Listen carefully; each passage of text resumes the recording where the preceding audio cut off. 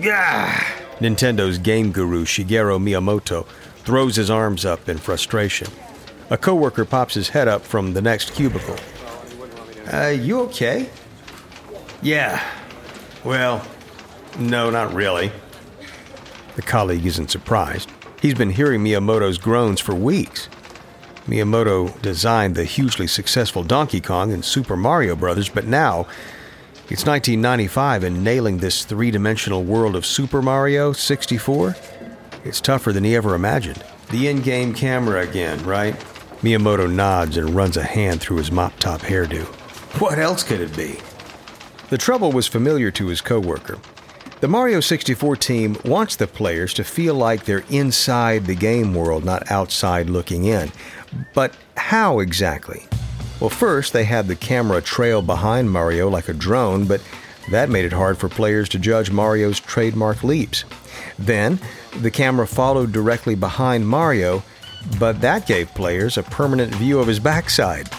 So, they zoomed out, but then Mario looked ridiculously small. So we just tried giving the player total control over the camera's position. Well, that sounds good. What's wrong with that? Miyamoto turns to his colleague and explains further. Controlling Mario and the camera at the same time, it's just too much.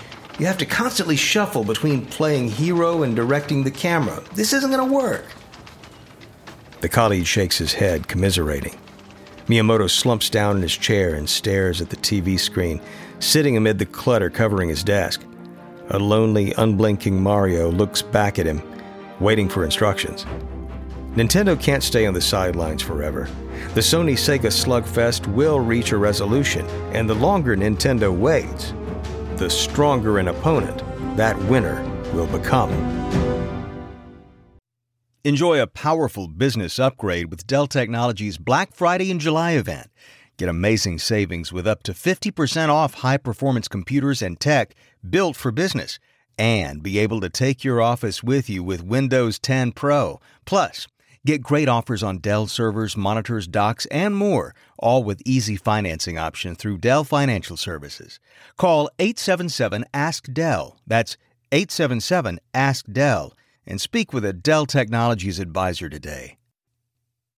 Louisiana has unmistakably unique culture, world-class cuisine, and the nation's top-ranked workforce development program. This incredible state's business environment is powerful, rich, and diverse. It's the gateway to 38 states and the world, with a port system delivering the most domestic cargo in the U.S. It's also where NASA and higher ed partners build rockets that will transport the first women to the moon. Discover Louisiana's investment resources at OpportunityLouisiana.com to learn how your company can gain a competitive advantage in Louisiana. From Wondery, this is Business Wars. I'm David Brown.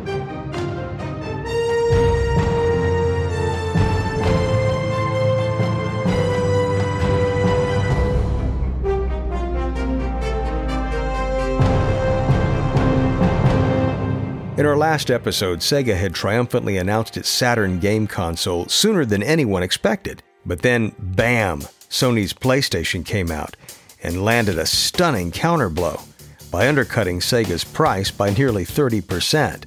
The PlayStation took off. You're listening to Episode 5 of our 6-part series, The Sleeping Giant. It's 1995, and it's been 2 years since the market leader Nintendo announced it was building a new console, and their project has been shrouded in mystery ever since. Gamers are growing impatient, and Miyamoto feels the pressure. He knows he should be delivering a game so addictive that it stops PlayStation in its tracks. Miyamoto also knows he's got to solve the problem, and he knows that Nintendo's future depends on it. Nintendo's game guru Shigeru Miyamoto is sweating it. All the wonderful 3D worlds of the new Mario game Super Mario 64 are useless if he can't get the camera in the right place. But Nintendo President Hiroshi Yamauchi isn't even slightly worried.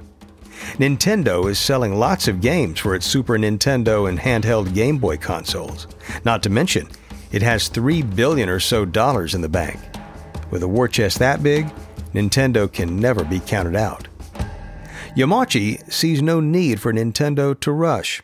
After all, the Sega Genesis was on sale 2 years before Nintendo launched the Super Nintendo, and Sega still lost that battle. Nor is Yamachi scared of the PlayStation. Oh sure, Sony has a ton of games, but Yamachi thinks they're of poor quality. Let Sony and Sega squabble with each other for the number 2 spot. When the Nintendo 64 console is released, he's confident it will define the 3D future of video games. In the meantime, Nintendo's marketing teams adopt a strategy of sowing fear, uncertainty, and doubt about its competitors. The message, repeated over and over, is why buy Sony's Chevrolet when you could have Nintendo's Cadillac tomorrow for the same price? Nintendo also traffics in rumors, suggesting that Nintendo's new console could appear in stores at any moment. The unspoken message behind all of this is simple. Keep your wallet shut and wait. But behind the scenes, the Nintendo 64 is having a troubled birth. And it's not just with a camera. Nintendo, the world's leader in video games, has joined forces with Silicon Graphics, the world's leader in visual computing, to introduce the most exhilarating, breathtakingly realistic 3D video entertainment ever witnessed. Project Reality. It started off okay when Nintendo brought in California's Silicon Graphics to create its new console. Silicon Graphics' reputation in computer graphics is unparalleled. It's powered some of Hollywood's most heart-stopping special effects.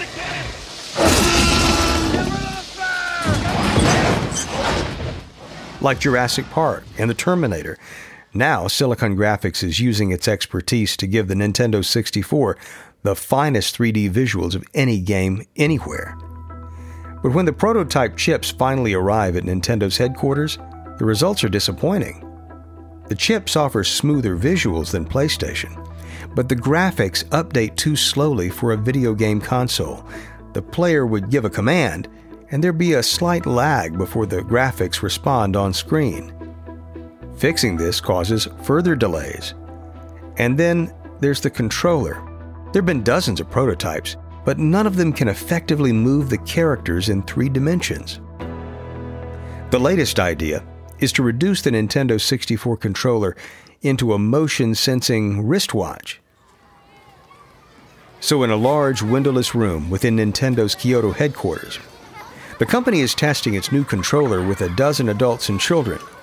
The man conducting the focus group calls for those gathered to listen. Good morning, everyone. Good morning. Thank you for coming in today. We've asked you to be here to be the first to try our new controller, so please get ready to strap the devices around your wrists just like you would a regular wristwatch. Now, as you can see, we've got Mario up there on the TV in front of you. Now, to get him to move, all you have to do is move your wrist in any direction. Now, as you move your wrist, Mario will move in the same direction, and you'll see stars scattered about. We'd like you to have Mario collect as many stars as possible. Does everyone understand? The adults and children nod. They have their wrists raised, waiting for the word to start. Okay, and go. Whoa! Whoa! From the back of the room, a couple of smiling Nintendo engineers watch as the people start wiggling and jiggling their forearms wildly. But then their expression changes pretty fast. Clearly everyone is struggling. They're moving their wrists around, but groaning in frustration. Kids are near tears.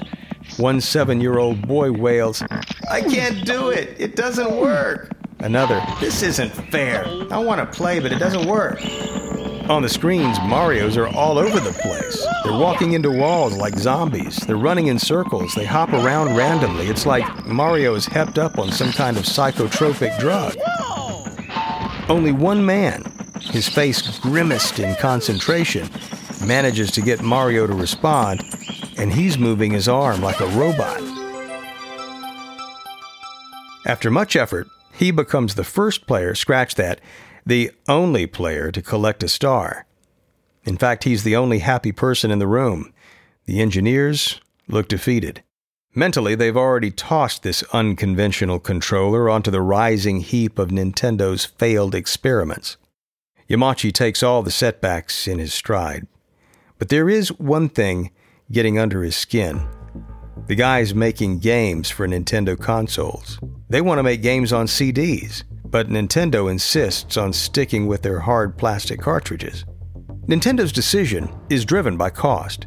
Yamachi wants the Nintendo 64 to launch with a price tag of $250 or less to undercut Sony and Sega. Adding a CD player to the Nintendo 64 would put that target in jeopardy.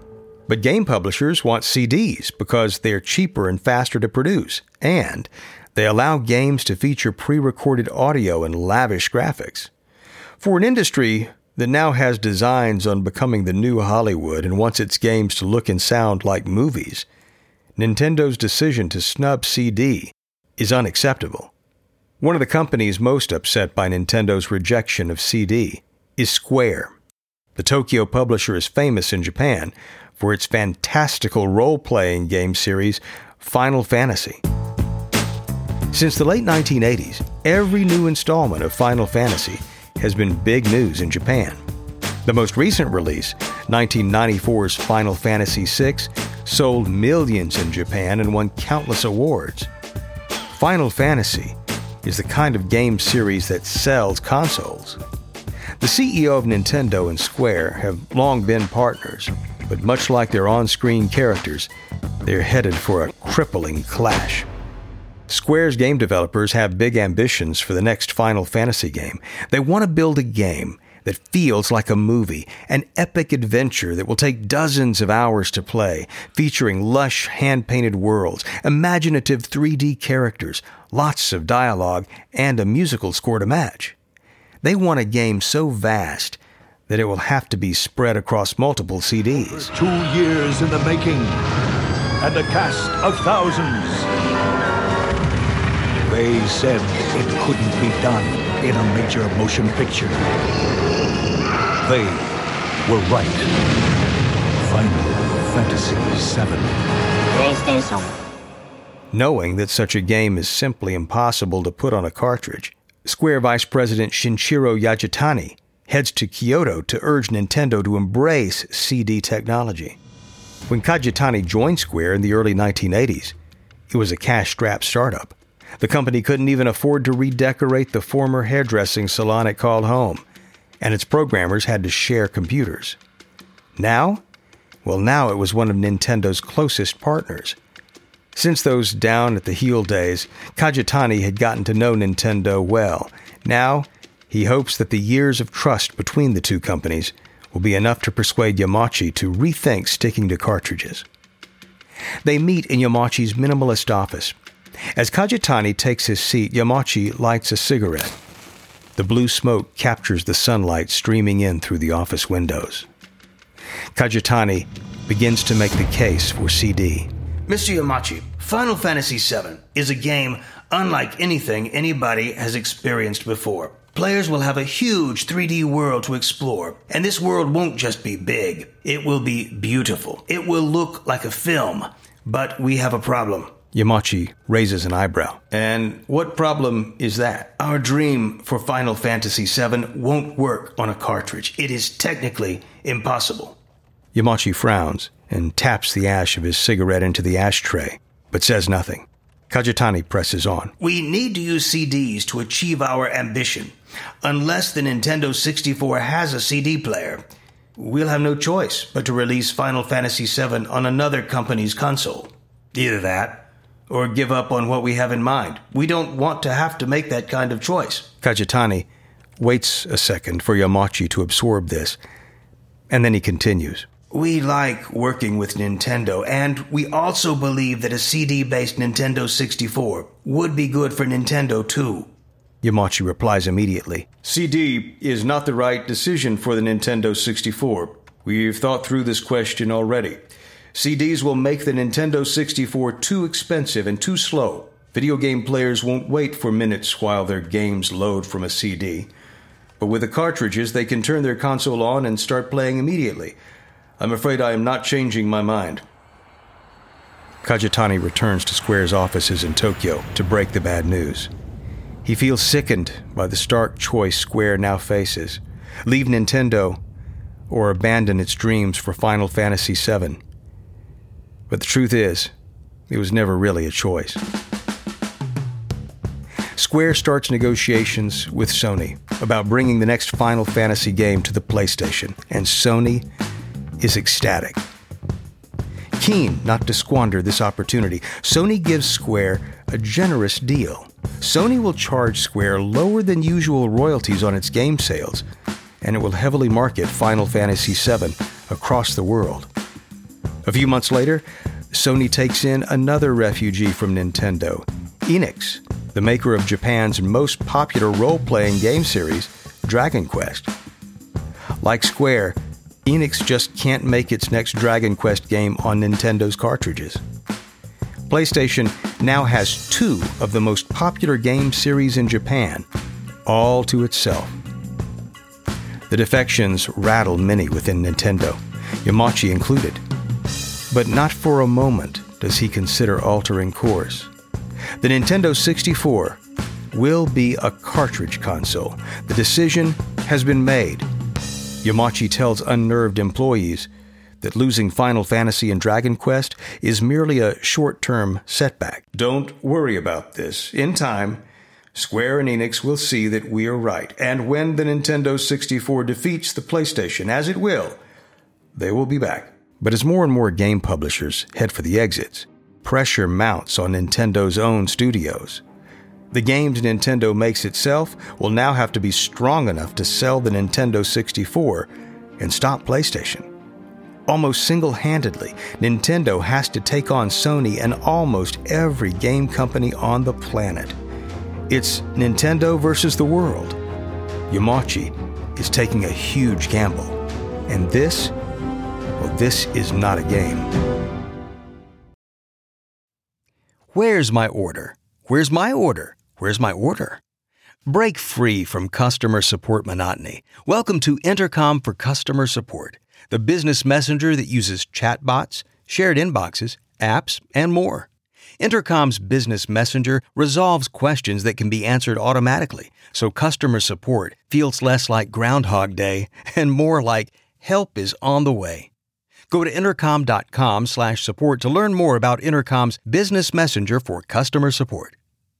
Birthdays, holidays, promotions, getting that last sprinkle donut. There's a lot in this world worth celebrating, but nothing is worth celebrating more than knowledge, especially knowledge that will pay off, like understanding how compound interest works, knowing how to check your investment professional's background, or figuring out your risk tolerance, or finally understanding all those terms your friends keep throwing around like ETF, ESG, and ICO. Go to investor.gov today to learn about these investment products and more. How much do you already know about investing?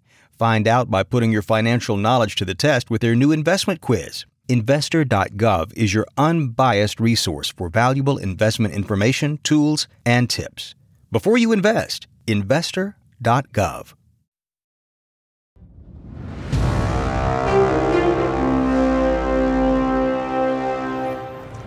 After years of promises and rumors, today is the day that Nintendo 64 is finally revealed to the world. It's a chilly November day in 1995 in the city of Shiba. Hundreds of children, seemingly inured to the cold, are buzzing with excitement as they wait outside the convention center in the city that sits on the east side of Tokyo Bay. Inside, it's Nintendo's annual showcase of all things Nintendo. In a few minutes, the children will be let in to sample what's on show. And this year, there's one thing above all that they want to see: the Nintendo 64 console. But before the kids are let inside, Yamachi must finish the keynote address to the show's press and trade delegates. And like the children outside, Yamachi's audience has the Nintendo 64 on its mind. Yamachi first tells them about an upcoming game for the Game Boy, something called Pokémon. The audience has never heard of it. They start to grow impatient. Then, Yamachi goes on and on about the superiority of Nintendo 64's 3D graphics and its super-fast processors. This is all prelude to the real point he wants to make. The PlayStation is inferior, and CDs are just a fad. The Nintendo 64, well, that's the real deal. Just plug in the cartridge and play. The best gaming experience ever. Yamachi then whips out a Nintendo 64 controller and holds it in the air. The audience does a double take. It's a strange object, a 3-pronged device with a tiny joystick on the middle fork. The basic purpose of video games is to offer users something they have not experienced before. And that is what they'll get with the Nintendo 64 and its controller. The audience tries to imagine how players might hold this strange controller. Yamachi continues speaking. See this joystick on the controller? That's the 3D stick. It allows the user to have a more realistic control in sports games like soccer or baseball. You can feel the difference. And then Yamachi finally answers the big question. The Nintendo 64 will go on sale next year in Japan and North America. Europe will have to wait until the following year, in 1997. As a final note, I would like to tell you why the public had to wait for the Nintendo 64. Did we do it to dominate the market, to protect our market share? No, we did not. We are launching the Nintendo 64 to save the games industry. Yamachi paints a grand picture of an industry making the same mistakes that brought Atari to its knees. He warns that consumers will again abandon games if competitors flood the market with boring copycat games. That's right. He's casting the PlayStation as an existential threat to the industry. And Nintendo? Well, Nintendo is the answer. We are launching Nintendo 64 to change the market so that players won't leave us, to assure that the game business has a future. If the defections of once loyal game publishers have dented Yamachi's confidence, well, he sure isn't showing it today. But as the press, trade, and school kids arrive at the show's Nintendo 64 display, the consequences of that exodus are all too evident. There are just 2 Nintendo 64 games to try, Super Mario 64 and Kirby Ball 64, a racing game starring a pink beach ball hero. It's slim pickings, but those who play Super Mario 64 are instant converts to Nintendo's cause. The bizarre controller works like a dream. The controller's 3D stick allows players to point Mario in any direction and even control how fast he moves. The in-game camera is spot on too. It keeps pace with Mario, but players can also tweak the view if they want. In fact, it's a revelation compared to the clumsy controls of many 3D PlayStation games where players have to command characters that chug along like tanks. They have to stop the character in order to turn and then accelerate. By contrast, Mario feels like he's always existed in a 3D world. Among those trying out the Nintendo 64 that day is a member of the Sony Computer Entertainment team. He returns to the Sony office, dejected. PlayStation visionary Ken Kutaragi spots him and rushes over. Well, how was it? What's the Nintendo 64 like? The employee gulps. It's fantastic. The controller's weird, but it's very clever. Makes moving characters in 3D effortless. Super Mario 64 is amazing, too. Looks great. I hate to say it, but I can't recall playing a 3D game that has felt so right ever before. Kutaragi secretly feared this would be the case. Damn. Yes, it always was wishful thinking that Nintendo would fall on its face. The media showers praise on Super Mario 64, the Nintendo 64, and its innovative controller. After years of sitting on the sidelines of the next generation console war, Nintendo is finally ready to make its move. The half-decade Cold War between Sony and Nintendo is about to turn red hot. From Wondery, this is Business Wars. We certainly hope you enjoyed this episode. Please subscribe on Apple Podcasts, Spotify, Google Podcasts, Stitcher, iHeartRadio, or wherever you listen to podcasts. You'll find a link on the episode notes. Just tap or swipe over the cover art. You'll also see some offers from our sponsors, and we hope you'll support our show by supporting them. If you like what you've heard, we would love it if you could give us a 5-star rating and tell your friends how to subscribe too. Another way to support us is by answering a short survey at Wondery.com/survey and tell us what business war stories you'd like to hear. A quick note about the conversations you've been hearing. We can't know exactly what was said, but this dialogue is based on our best research. I'm your host, David Brown. Tristan Donovan wrote this story. Karen Lowe is our senior producer and editor. Produced by Emily Frost. Sound designed by Kyle Randall. Our executive producers are Jenny Lauer-Beckman and Marshall Louie. Created by Hernan Lopez for Wondery.